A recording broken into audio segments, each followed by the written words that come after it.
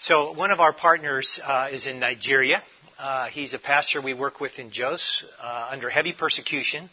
And we have had a training there, and we had a breakout session yesterday talking about how this medical model of training in nationals is a door opener in highly persecuted areas. So he faces Boko Haram and ISIS. So could you come up and pray for us before we get started? You'll understand why I'd ask him to pray is because I want him to read my Bible to me, and then I'll have it in an audio Bible. He has such a powerful voice. So could you pray for us, my brother from Nigeria? Let us pray. Our Father and our God, we thank you for this morning. Thank you for the gift of life. Thank you for the privilege of having one another and sharing this beautiful fellowship. Thank you for the divine appointments you are giving us and for all that you have in store for us for the coming days. Our God and our Father, as we spend this time to reflect on what you are doing around the nations, on the churches you are planting and the men you are bringing into the kingdom, we plead with you, O God, that your light will shine in our hearts. And that, Father, will receive encouragement. Our hearts will be helped. Where there is darkness, your light will shine. Where there is fear, may we receive comfort and courage. We pray for your Son that will be leading this discussion. Endow him with the spirit of excellence. And let his mind walk according to the direction of your Holy Spirit. For every ear and every heart that is here listening and hearing, dear Father, we pray that you speak to us according to the needs of our hearts. And at the end, O God, empower us to do your will. And where the enemy stands on our way, eternal Father, we ask that you take up our battles and fight for us. And at the end, may you be glorified. Thank you, blessed God. In Jesus' name we pray. Amen. What did I say? So he's awesome. So I really feel that we've been chosen as a divine appointment today, and I just thank you for getting up so early to do that. And we need to be a light. And sometimes the challenges we face with that is cultures, right? How many of you are physicians or healthcare workers? Most of you. How many of you have been on short-term missions before? Okay. How many of you have done big clinics where you go and you serve lines of people? Okay. So that's basically the model that I ran with for some time until I met these beautiful partners. And what we're going to do today is I'm going to share a little bit about what Teach to Transform does. It's a like-minded ministry with some of the other ones you've heard around here with iTech, Empower Approach, who does dental trainings. iTech does medical trainings. And actually, John is here with us, so he's with iTech. So we work together in many areas of the world. So this model is one that we've all guarded very closely with our vision, and that is to equip believers around the world with medical and vocational skills to share the gospel. Very simple, but there's a lot of challenges that come with that, and we rely on our partners. So, as many of you know, when you go into these cultures, when cultures collide with the Western culture and the global South, it's a very tough situation to get into. So I want to refer you to a couple of resources. Paul, who works with East West, and Jennifer referred this book to me. It's called Mission Drift. Great book for any organization because it teaches you about staying focused on your vision and how easy it is to get off course. And I'll tell you a story here in a little bit about how we met East West Ministries, who's a powerful ministry. So Mission Drift, it's by Peter Greer. Highly recommend the fact that they empower through church planting nationals. The other is a book that we ask our team to read. It's foreign to familiar. Any of you familiar with this book? Sarah Lanier. It's a quick read, and it talks about dividing the world into a warm climate, cold climate. The global north, which is U.S., Europe, we're all time-oriented. Our partners in the global south are warm climate people, which are about relationships. So, a lot of times I'll say something that is culturally inappropriate, and I rely on my partners to do that. So when we talk, I'm in a stage of my life that I am a grandparent, and I have, so my background's emergency medicine. I've been in practice for 35 years and just retired. to do this full time. And I'm an ordained minister here at Southeast. This is my home church. And the season of life I'm in is I have grandchildren. We have 5 of them, and every week we get them, and they're a sermon. Every time I talk to them, they're so fresh. So I was reading a story about young children that they had a little Sunday school class who said, I want you to draw a picture of the nativity. So everyone was drawing their little mangers, and they had Jesus and Joseph and Mary. And this one little boy, she walked up, and he had an airplane. And he said, well, honey, what is this? I recognize Joseph and Mary and baby Jesus. Who is that in the front of the plane? He says, well, that's Pontius the Pilate. So children just, when you say things, and children just immediately come up with their little interpretation. So just sweet. So I feel like that on the mission field. Sometimes when I'm engaging cultures, and this mission drift and foreign to familiar will help you with that process so you stay focused. In fact, the mission drift talks about Harvard being a Christian school to start with. And as we all know, it's one of the most elite programs in the world, but it's really drifted from its Christian base, and it's easy to do. So this is a good one. We've integrated a lot of our policies based on this book so that so the next generation of TTT comes along, they will have the same focus we do, and that is to teach you how to teach others and propagate church planting movements. So let's move forward with this and see where we go. So when you talk about why you serve and what you do and how you do it, I speak to the CMDA at the university, and I'll ask them what they did on their trip. And they tell me what they did and how they did it. But then I'll start asking them, what kind of things did you do? And they saw medical, they sutured wounds, and they just are so excited about what they did and the compassion they showed. But I said, so where was Christ in that trip? And they get kind of quiet. And, well, we prayed with a few people, but where was the impact on the kingdom of heaven? How did you expand the kingdom of heaven through your work? And they get even quieter. So I say, well, you got to call that a humanitarian trip, because that's what it was. You did great work, but where is Christ in that picture? So we have to know why we do what we do, and it has to be about Christ. This whole conference has been about being the branch, Christ being the vine, and then without Him, you're just a stick with fake fruit. So this partnership we look for with organizations that are like-minded, like iTech and Empower through the dental and the vocational.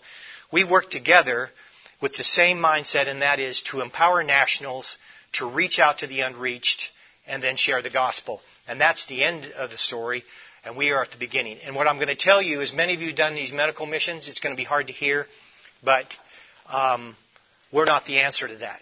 God's gave us a gift that we're supposed to share to get into the hands of the courageous pastors who are on the front lines of Christianity. So you have to know why you're doing missions and ask yourself, is Christ in my mission work? And like me, it was all about pride when I first started. I tell people I had my Job 38 moment in the ER after years of wanting to be a good father, a good husband, and a good doctor. It was so prideful. When I started mission work, it was the same pattern. It was all about me. I saw hundreds and hundreds of people. I came back. People said how wonderful I was. And I was, life was good. I was doing good things. But then Christ started working on me as to, where are you at? Where am I in your mission work, Tom? So as we move forward here, we talk about, if Christ is in the center, what is Christ, right? So the only hope for transformation is the love of Christ. Pastor Dogara talked about the persecution they face. Christians are being killed in the north from Boko Haram and ISIS. And the Christians are coming to the pastor and saying, when do we fight back? Well, how many times do we have to turn the cheek? So the Christians are now saying, it's time for us to rise up. And the answer is not violence, it's love. And how do you present love on the mission field when you're being persecuted so heavily? So John 3:16 tells us that God so loved the world that He gave His only Son. And then the other thing we have to ask is, well, what is love? And this track you can remember is John 3:16. 1 John 3:16 tells us the way we know love is that He gave His life, we must give our life. And what does that look like in love? So, when I first started trying to come to my faith, I've always thought Job was, God was harsh on him. He just beat up on him pretty badly. But then I started thinking about and getting a little deeper in Job 1:8. he says to the evil one, have you considered my servant? So he trusted Job with his testimony. He trusted Job would do the right thing. So I want you to put your name in there. Have you considered my servant, Tom, or whatever your name is? Does God trust you with what He's given you in your testimony, which is a bridge to the gospel, and how you expand the kingdom of heaven with that? So with that, let's see what that looks like and what God teaches us about that. Let's see if I can get this to go forward here. So when we look at how we should use our healthcare gift, so when I was in the ER and I didn't have faith, I kept saying, where are you, God? I'm seeing these women being beaten, killed, families losing whole lives in car wrecks. And I said, where are you? But when I came to my faith, God, I had my Job 38 moment, and that was God asked me, where were you, Tom, when I gave you the gift of medicine and you never once used it to share the gospel or show compassion on the people that I'm putting before you? So like that, God said, well, how are you using me on the mission field? So I always go to Scripture to figure out the answers. It's the Word of God. So with that, if you look at Luke 7:22, it's John the Baptist asking his disciples, go ask Jesus, are you the one? And what does Jesus tell him? He says, you go back and tell John, the lame walk, the blind see, the deaf hear, the dead are raised, and the good news is preached. So he's using the compassion of healthcare with the gospel. And there's our answer. We have to take the gifts that we've been given, get it into the hands of the people who are on the front lines of Christianity, who know the language, know the culture, and can share the gospel. So are you the answer? Yes, you're part of it. You get to be part of something so much bigger. So with that in mind, in the mission work you've been doing, you have to be challenged as to what you're doing. So why are you going? So if you look at these pictures, this is the typical line that we see, and that one view is the line we see of people after we finished our clinics. And I kept getting asked, well, Dr. Tom, why are you leaving when there's so many more to see? And then God was making more divine appointments with me. He had a mother hand me a baby who she said that in the middle of the night the baby started making funny sounds, wouldn't breastfeed, was coughing, felt very warm. So I thought, well, it's a typical pneumonia. She's in a line of hundreds, and I said, we'll just treat her like we treat everybody. I opened up the blanket, and the baby had died. So I thought, what could I have done to educate her or someone who could tell her that that baby was in respiratory distress 2 days ago? What could we do to impact the kingdom of heaven one life at a time and then share the gospel at the same time? And then, when we go through the airports and our pastor Dogara and our Kenyans see us, well, this is what they see bringing in, right? We have our luggage, we have our supplies, and oh, Lord, they look at us and they come with one van to take us, and then we bring in this massive amount of material as if God wasn't even there. So in all of our supplies. So we have to look at how we're doing things. Resource in country. We don't need to bring all this in. Empower the people that are there with the resources and show them how to do that so then they can reach out, share the gospel, and multiply very quickly the kingdom of heaven. So when we look at this picture like this is what we do. We equip people, our partners around the world, with vocational and medical skills to share the gospel.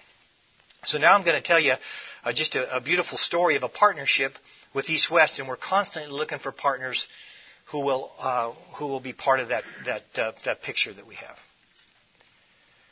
So what have we learned in these partnerships? Number one, it has to be God-led. It has to be the Holy Spirit leading us in the direction. If your reason for doing missions is not God-led, Christ is not in it, it's not humility, then you're really missing out on a beautiful story God is trying to write.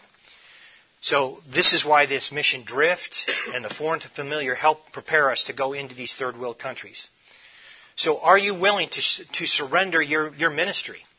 Your mission trip, is it prideful that you want to protect, and it just frustrates organizations like Empower and iTech when you go to organizations and they're really reluctant to open up and hear something different because we are constantly casting this vision.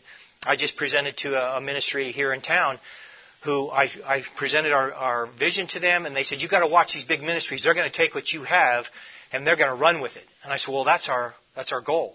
so that they can run it. So he just totally missed the whole point of what we were talking about. So it's like, where's the humility? He was protective of his ministry, and we get that, funding and all the other pieces. So it has to be with humility. You have to be vulnerable, and you have to get this to empower these courageous national evangelists. So who are these people? We were with a lady with East West who was taught how to take a blood pressure. She goes into a militant village. The man comes out to beat her with a stick, and he says, "Why are you here?" And he won't let her into the village. And she said, "I'm here to tell you Jesus Christ loves you." And this is a woman, mind you, going into a militant Hindu village. "I'm here to tell you Jesus loves you, and I want to take your blood pressure." And he goes, "I don't understand this compassion." So he sits down. She takes the blood pressure, and we kind of laughed because she said it was high. I said, "Well, he's going to beat you with a stick. It probably was up a bit."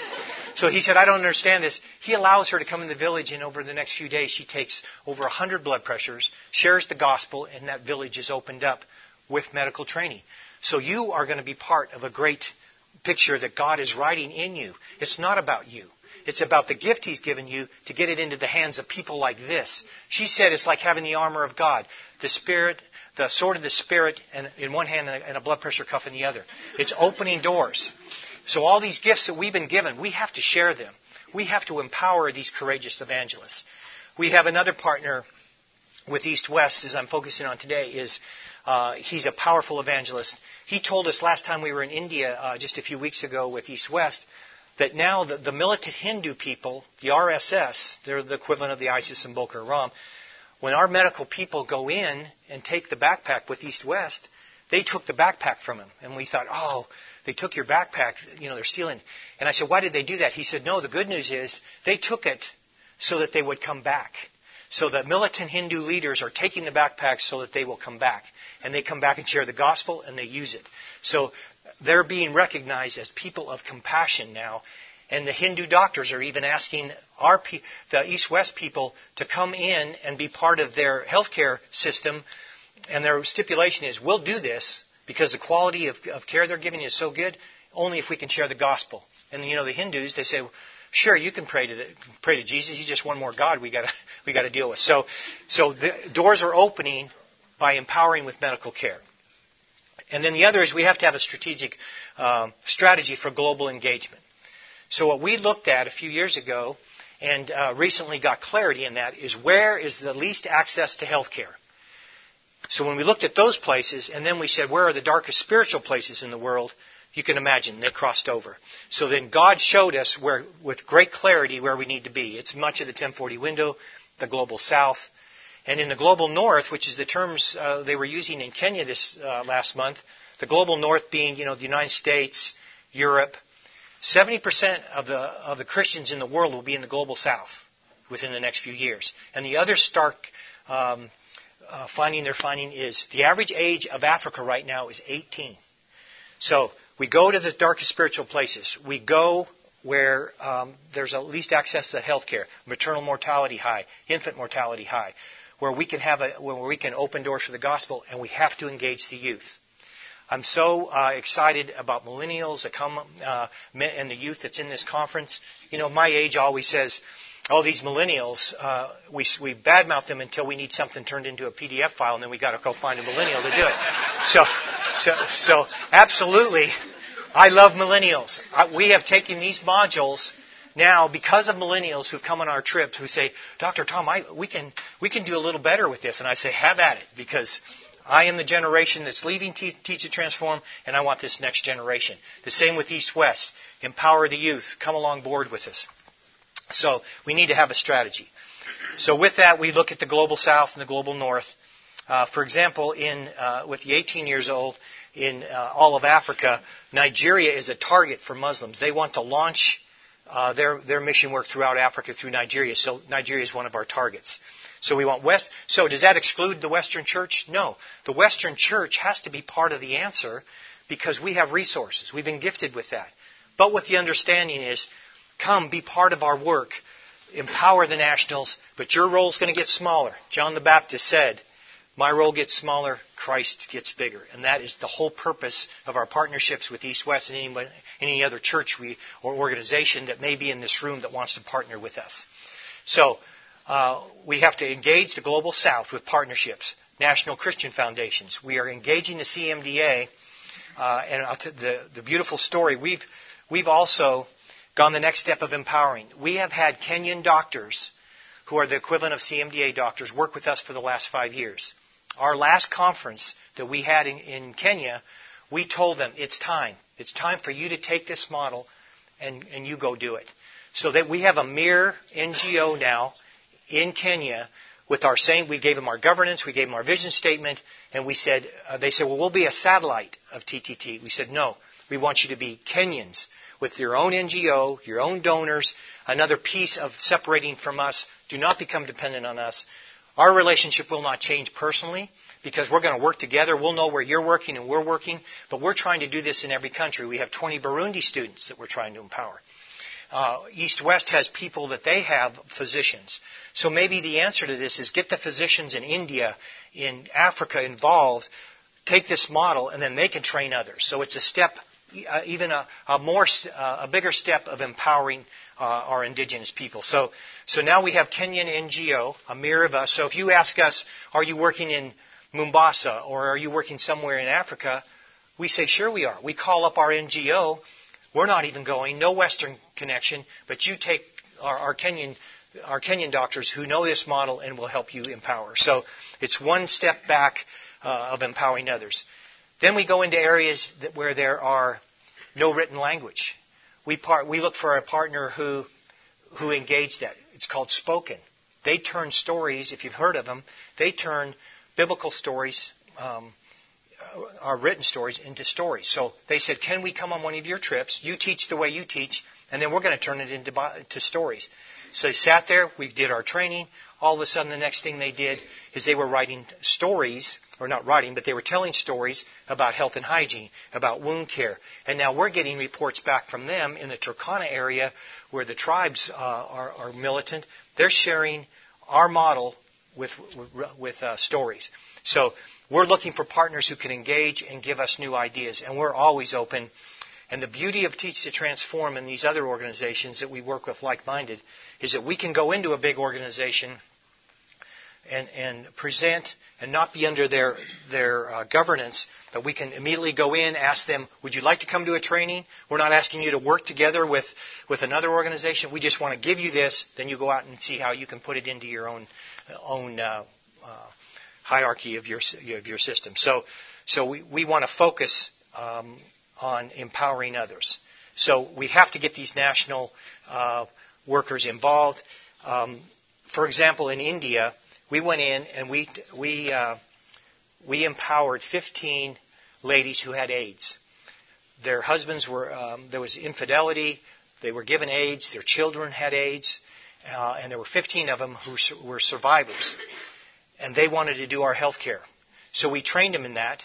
But alongside them were because there was infanticide in India, these young girls that were part of this training had been thrown away in the garbage. Because in India, if you know the financial burden on a family to have a baby girl completely healthy is too much, and they kill them at birth. So this pastor would go by the dump, take rescue these little babies, and he had 200 girls that he had rescued. And then he said, well, I'm going to take them to an even higher level. I'm not only going to educate them, I'm going to make them nurses. And he's got a nursing program. So with that, the AIDS ladies and the nursing students who were in their 16, 17, 18, they understood the medical. But who were the evangelists? It were these AIDS ladies. These 18-year-olds didn't have enough life wisdom and experience to talk to a woman who lost a baby or had a problem. So when they went off 2 by 2, they were sharing the gospel. They were using healthcare, opening the doors. And the stories of, we wonder who these people are in this picture. I said, what was the biggest thing you regret? Having AIDS and your whole life being marginalized and pushed aside, really the modern-day lepers. They said the biggest regret we had once we came to know Christ is that we did not show love to our husbands on their deathbeds. What a picture of forgiveness. I mean, we struggle when someone says something bad about us. They actually had so much forgiveness in their heart, they were disappointed they didn't care for their husbands when they were dying on their deathbeds, the one that put them in that position. So they, as Kyle says, kissed the wave. that drew them closer to God. So those are the kind of people that we are trying to reach to give this model to, and we are looking for partners to do that. So what we teach, kind of quickly, you can contact us and we can tell you our program, and we will come help cast that vision. But we have found that health and hygiene, waterborne illness. When I first started my missions, person had diarrhea, we give them antibiotics. And then at the end, it was asking me, well, they're going to go drink out of that same nasty water. The antibiotics may treat them for a few days. So we talk about germ theory. That's our first piece. Health and hygiene, waterborne illness. Then we talk about vital signs, and we teach them how to take blood pressures, pulse oximeter, thermometers.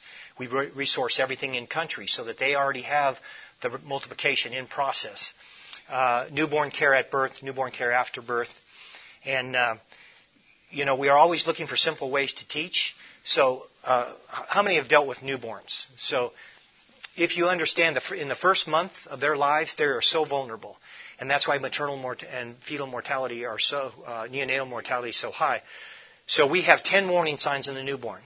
It doesn't take a rocket science. You don't have to talk about physiology of jaundice. But if they can recognize a baby that's potentially going to die in the next 24, 48 hours with these warning signs, then they can impact and show such a piece of compassion. So Jennifer said, we're teaching this newborn care, and Jennifer comes up with, we call it a little ditty. They don't quite understand that, but it's a little thing to remember. So I'm going to teach you in the next few minutes warning signs of the newborn. So they can be either hot or cold. They can have eye infections, conjunctivitis. They can have jaundice, poor feeding, respiratory distress, umbilical infections, pustules, tremors, or they get lethargic. So we do this little thing, and I'm telling you, when we test them on Friday, they all know the 10 warning signs. So we're trying to think of simple ways to do that. Now you can, after a few minutes, you would know these warning signs. So if you see some baby that looks like that in the bush, you got to tell them, this baby's in trouble. You got to find out where the clinic is to get it to. So that's the kind of teaching we do so we can have an impact. And that was thank you to Jennifer. So this is our group with the nurses working with the nursing students and the AIDS patients, and we talk about health and hygiene. So who are these people? I found this, many of you may have seen this. So this is Ernest Shackelford's newspaper clipping to get them to go explore the Antarctic. So if you read this, it says, for a hazardous journey, small wages, you can read it. I'm having a hard time reading, it's small here. Bitter cold, just all these, constant danger, safe return, doubtful. So this is the students that we are engaging. This is their mindset when they go. We had one tell us that he was asked to drink poison, and then he could go in and share the gospel if he survived it. So Karen and I said, my wife, and I said, well, what'd you do? He says, well, I drank it because I either get to see Jesus that very day or I get to share the gospel. It's a win-win. So how many of you are in that place? So let's get this into the hands of these powerful, courageous, passionate people. So we have to worry about how we do that, and that's again with our partners. And this is the cultures are colliding constantly when we do this. And then, so our global strategy is to identify least access to medical care, the darkest spiritual places, and the lowest incomes in the world, which is kind of adds to your poverty. And this is where we're going to serve, and this is where we're going to target. So we're going to target, Indonesia, India. Nigeria will become the third most populous country in the world within the next generation. They'll be the youngest. They have the highest mortality. So sub-Saharan Africa is a choice for us. India. Then in Europe, we're going to target the refugee camps where all of the immigrants are coming. So this is our targets for the next 2 or 3 years. It's very clear in our mind we need to do that. And then here's where we've been working in Africa, 2019. You can see the trainings we've done and how powerful that's been. And then just in 2019, when I was at the Global Missions Conference, Brenda took a team in to Egypt, and they bought into this module, and they're spreading. And I finally got to meet the person who took that on, and she said, "Oh, Dr. Tom, I've been wanting to meet you. we have 2,000 of your modules and we're spreading through Egypt. And I said, this is absolutely wonderful. Didn't even know that.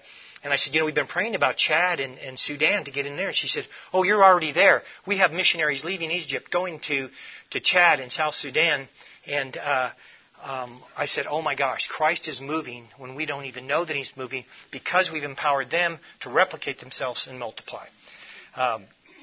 So I got lots of stories, but I want to turn this over to East West and tell you their powerful ministry, because it's one of our strong partners. So we got all these partners into Nigeria, and we spoke to this yesterday. We did a training in Jos, and this is all of the north of this star is Boko Haram, ISIS. They're killing the Christians. And so we said, these organizations are brought together, and we didn't ask them to work together. We just said, come in, get the training, and you take it and you go. So when we did that, this is what it looked like. Here's the evangelists that we brought into the training. Look at Nigeria now, covered with powerful evangelists. Not us. They're working now, and we're already getting stories of how this works. So fast forward now to I want to tell you a beautiful story about our partnership with East West. So we did a training in the south where there's this blue and this red dot. We went to East West and we said, who are very mission-minded church planners. They've never had medical. They didn't want to do the clinic piece. So we went down and they said, nope, this is mission drift. So when we came back, our team was a little disappointed. Well, it's a great organization in over 50 countries in the world. They're church planning. They have strong evangelists, exactly where we wanted. So the more we engaged them, they thought, well, they had the courage to say, let's try it, right?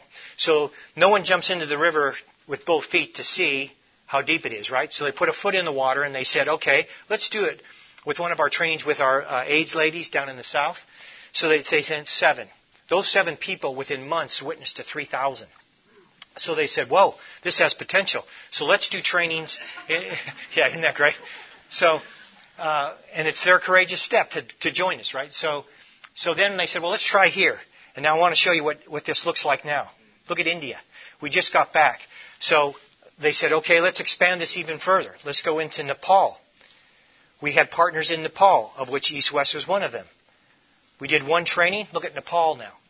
So this picture is growing and growing because of East West opening their doors, and now they formed a medical division. And I'm going to introduce Jennifer, who has taken on that major. So their organization leadership said, okay, we like this. Let's create our own medical, and let's take this model and run with it. So we said, hallelujah, we'll walk with you. We want you to have this model, and eventually our role diminishes. East West has it, and they're empowering, and the kingdom is expanded. So, Jennifer, it's all yours. So this is, I'm gonna get you up here, and then you have this. You'll get mine. Yeah. Okay. I will get you. I may just hold. Is this even on? It is. It's recording. Okay. Okay. Hi, I'm Jennifer Warrington. While he's getting this up, my husband and I work with East West. We're privileged to be there. God brought us there. We did not want to serve in the United States.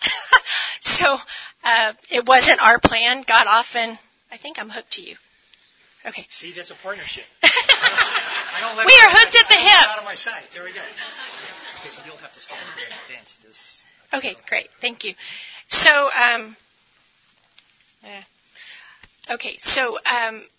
we wanted, it was our 13-year slow cooker dream with the Lord to go overseas. And in that process, I became a physician assistant with the sole purpose of using it as a tool to open up doors of access to the gospel in dark places. That was my prayer. God took us long journey to Laos as a family. We thought we were going to go there, be buried there, whatever the Lord had. 2 years later brings us back, kicking and screaming, by the way, and then basically plops East West in front of us, and that was our only option. So God narrowed the choices down, and we went there. And now we can look back and go, wow, God knows what He's doing. Not what we would have chosen, but just getting to see a lot of how He's working has been awesome. And my role there was basically as they were doing that pilot that he explained, God was behind the scenes going, okay, East West says they don't do medicine, but they just don't know that they're going to do some medicine.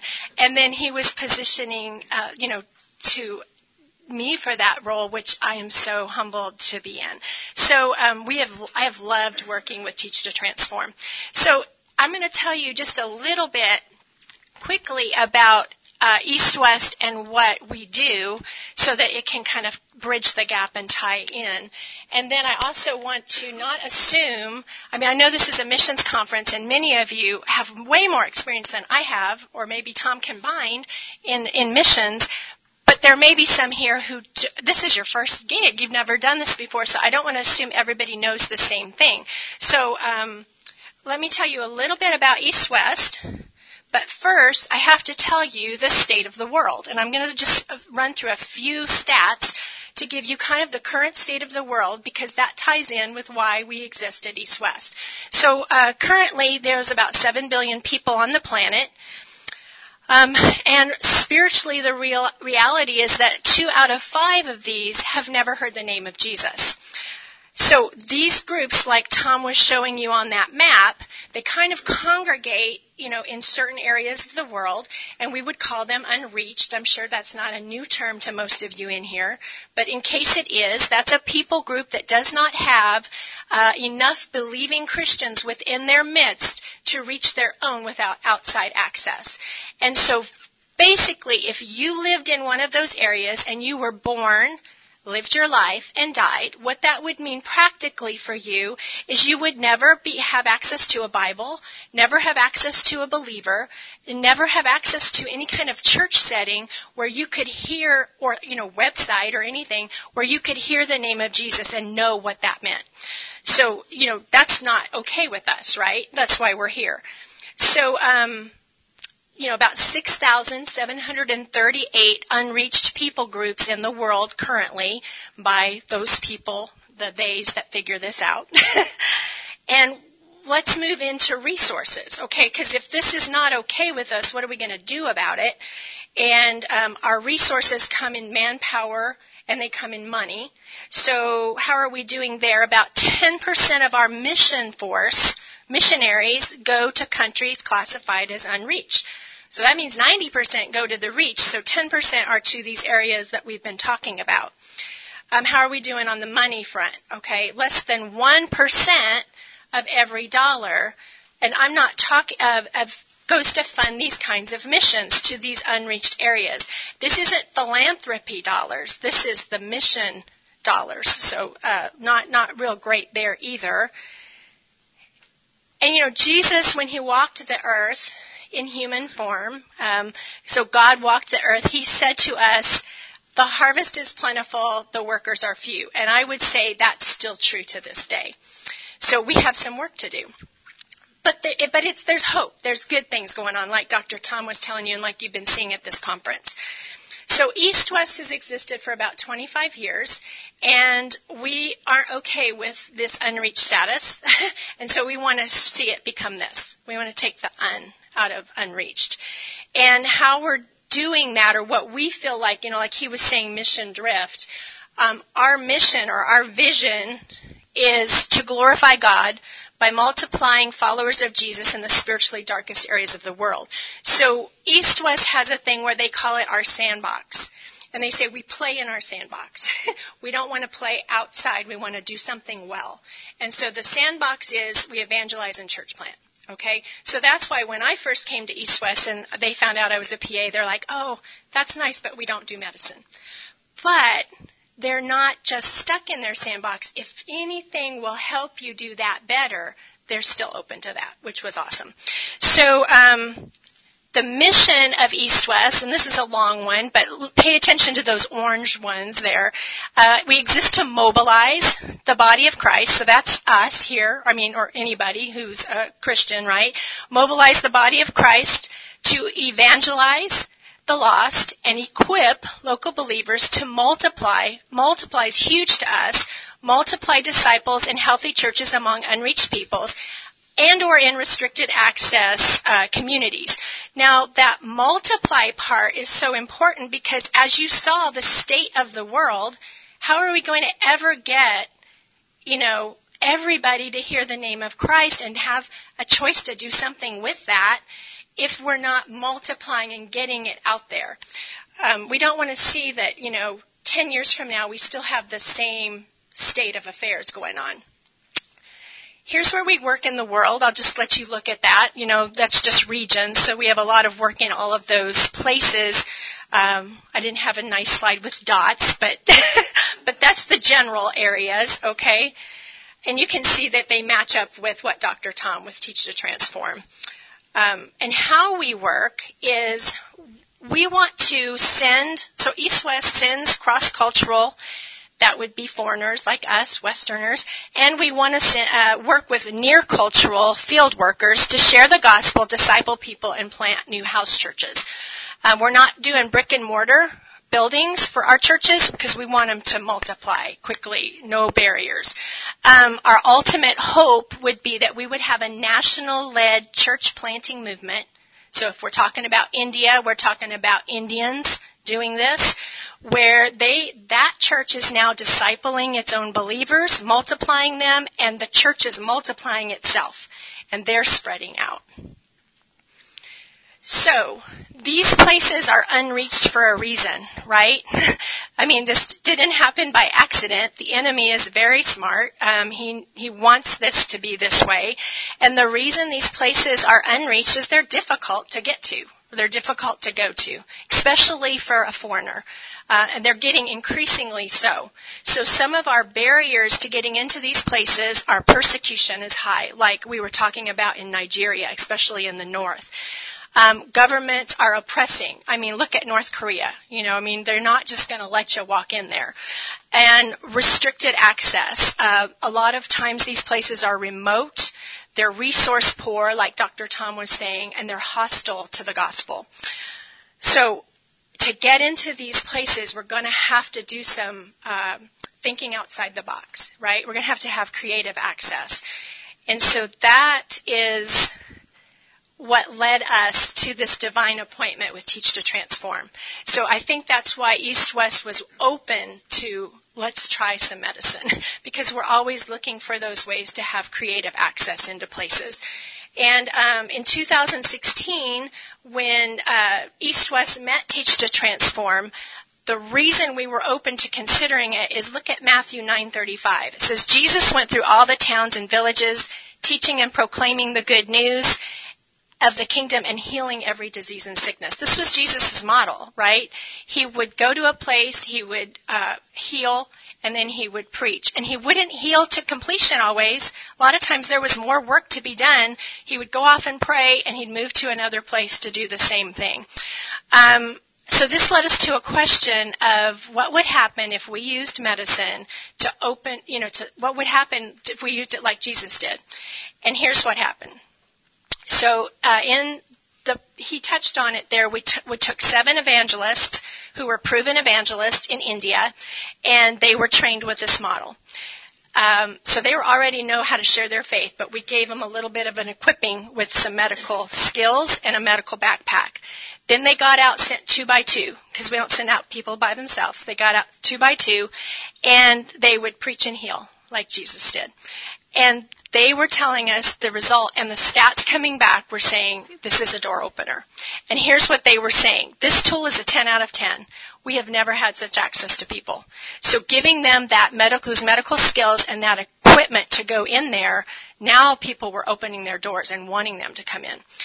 So we knew we had something. So in 2018 to the present is kind of when I came on and started trying to lay a foundation for this ministry, and just now seeing the Lord kind of ramp it up. And we're doing a lot more projects now. Here's the strengths that we found with using this kind of empowerment, teaching, go and teach model of medicine, say as opposed to a go and do model. And you can see this little teeter-totter. And on one side we have, basically this will work anywhere. You could use this in the United States in a more reduced capacity. We're even looking at that to reach the diaspora and the people who have the refugee population, of how to engage them, maybe with blood pressure screenings or something like that, a way to get them to come to you. But the fields that we're seeing it really shine are the fields that I was talking about, those barriers to the gospel, where persecution's high, where people, you can't walk in with a Bible, but you can walk in with a medical backpack. and also, of course, all these resource-poor countries where they don't have access to medicine, then this is awesome. So we're seeing kingdom breakthrough, and the key for me is without dependency. I do not want to create dependency because I steward this gift. And one day I will stand before the Lord, and He'll ask me, how did I do with it? And I don't want people dependent on me. I want them depending upon Christ. Also, nationals are empowered. It gives them a sense of dignity. They're empowered to do their own ministry, source their own equipment. And then this go and teach model is yielding results. And I'm going to share those with you here in a moment. Now, one thing we found is who we train is key. So this gentleman that I'm not going to tell you his name, but he's from South Asia or India, and he is one of our proven evangelists. Okay, he shares, he gives it away, but he has a rabbit church view instead of an elephant church view. Does anyone know what that means when I say rabbit versus elephant? Yeah, think multiplication. An elephant has like one offspring a year. That's wonderful for the elephant, but, a rabbit, look at the rabbit. The rabbit has thousands a year. So we want evangelists, and at East West is one of our passions, I guess, is we want to have that rabbit church view because we want to take the out of unreached. So we find that who we train, we want to make sure we start with the DNA we want to end with. So we're looking for these evangelists who are proven. They have this, we train them, do other trainings besides medical in this rabbit church view. But we want to have that. We love training women because in so many places of the world, women are tossed to the side, and we want them with dignity like Jesus gave them. Plus, there are wonderful ones who are frontline with helping babies breathe after birth. A lot of times the men can't. Culturally, it's not appropriate for them to be in the delivery type area in a setting outside of a hospital. So that's awesome that we can train women. People who are obedient, humble, servant leaders, they want to give this away. And then also accountable, because if they're taking a backpack, we want to know how it's working. Again, being a good steward.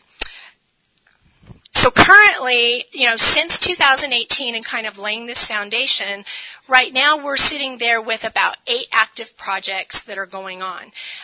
This represents about 292 national evangelists who have been trained. Again, those key people we're looking for.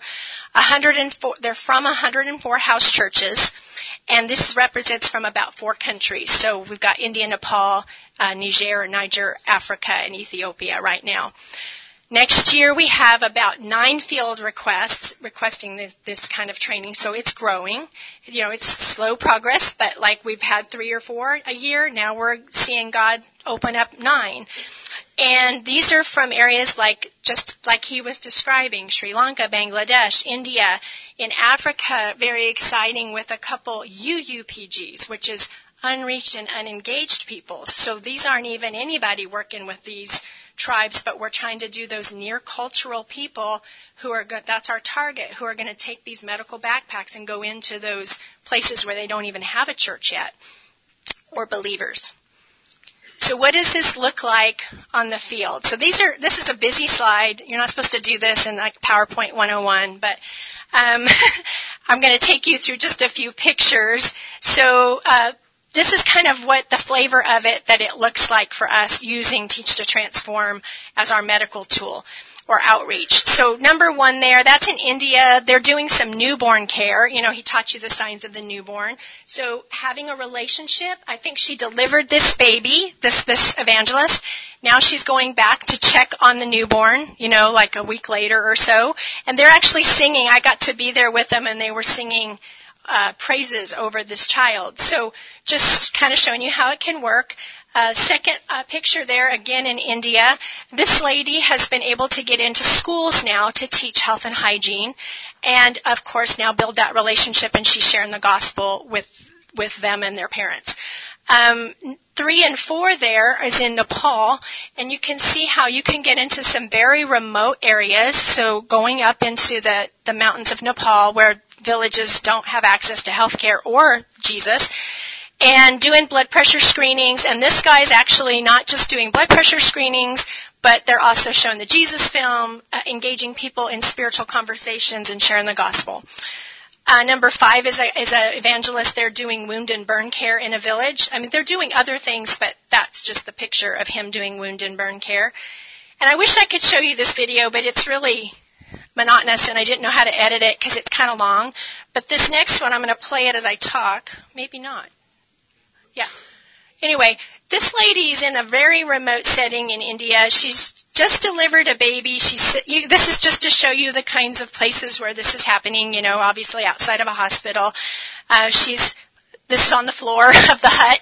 And if you could go on with this video, she's just cleaning up the cord now because, she'd already separated the baby from the mama and everything was good on this birth. And but you'd hear roosters and things in the background and her smiling at the end. But anyway, just to give you a little flavor there. Now, how have the results been with this? So we've been using this about 1.5 years, and I want to show you the results. First, the medical highlights, okay, because we're medical people. So over the course, remember, this is about 292 people that have been trained, okay? So, and these are lay people, right? But they've been given some skills, some basic medical skills.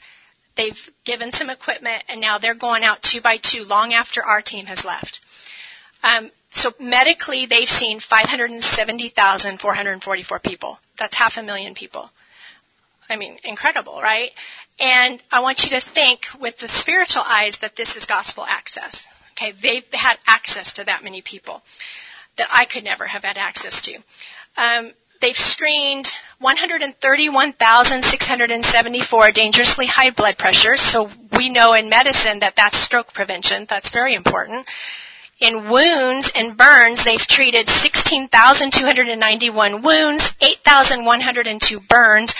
Again, how do you quantify? Would these have been infected? Because we teach them signs and symptoms of infection and things like that. So I don't know if it's life-saving, but it was showing the love and compassion of Jesus. They've delivered 14,716 babies, but the key one next is that they rescued 2,975 of those. Those babies would have died without the proper, stimulation, just some simple techniques, ambu bag, teaching that you can do in those first hours after birth. They taught health and hygiene and disease prevention to 71,847 people. So to me, this is like, it's proven, God's just doing awesome things. But I want to now take you into the ministry because this is where we bring it all together. Compassion, the healing, and the preaching, okay? And what really is going to transform is Jesus. So this tool enabled them to get into 3,080 new villages that they wouldn't have been able to get into otherwise. The number who heard the gospel was 559,554 people. But the number who accepted Christ was 57,630 people. So, incredible what God's doing. The number of house churches that they were able to start were 501. And what I want you to see in that red down there is that the number they saw medically is almost the same number that they heard that got to hear the gospel. That goes into our selection of who's come into these trainings because these people want to give it away. They know why they're existing. They're not we're not training doctors. We're taking evangelists who want to evangelize and just giving them a tool to make them more effective. Now, I want you to, last slide here is consider this 2 models, okay? Believe me, I am not dissing the first model, okay? There is a place for going and doing. But I want to show you the power of the second model. So model 1 is the go and do. Model 2 is the go and teach, okay? Traditional medicine is the go and do model. Go set up a clinic, see people, come home. So in number 1 there, both teams deploy, right, from the U.S. We take 2 teams and they deploy. Both are there for some amount of time. Let's say they're there for a week. The Model 1 primary focus is, of course, excellent medical care, right? They want to see a lot of patients and they want to see them well and treat them well. And a secondary focus, I would say, would be the gospel because you can't do both well always. The second model, go and teach, primary focus is to train. We want to equip, take our medicine and give it away to somebody else. both teams leave at the end. Now the red there shows you when that first model, the gospel and the medical stops when that team gets on a plane. The second model, and I hope you've seen by the stats, that the gospel and at least basic medical care continue to go on for 365 days a year. So in one, we have an addition. So if the gospel was shared in that first model, great, but it's probably an addition model. In the second, because we're putting it in the hands of people with the language and the culture, we get to see multiplication. And that's the only way we're going to take the out of unreached. And that's all I have.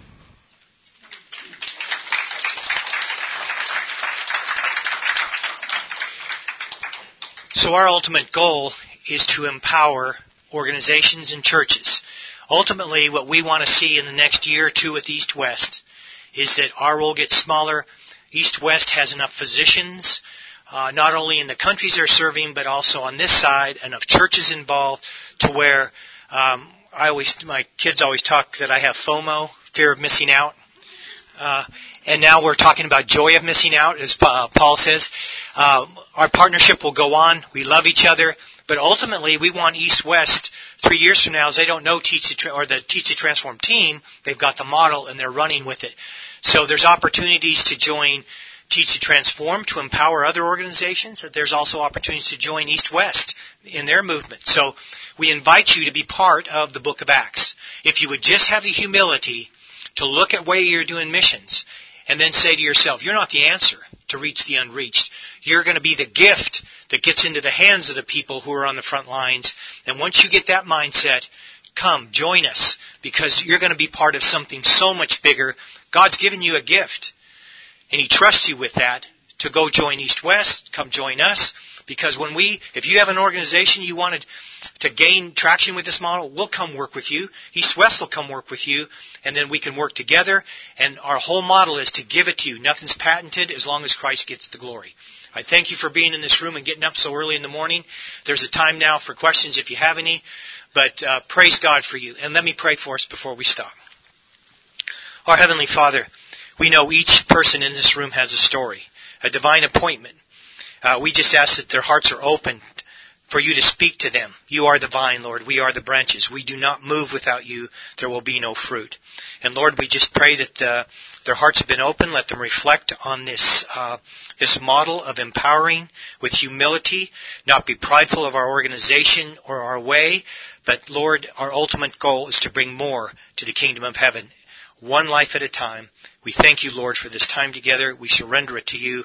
May you speak to us clearly and hear what you want us to hear and see what you want us to see. In Jesus' name we pray. Amen.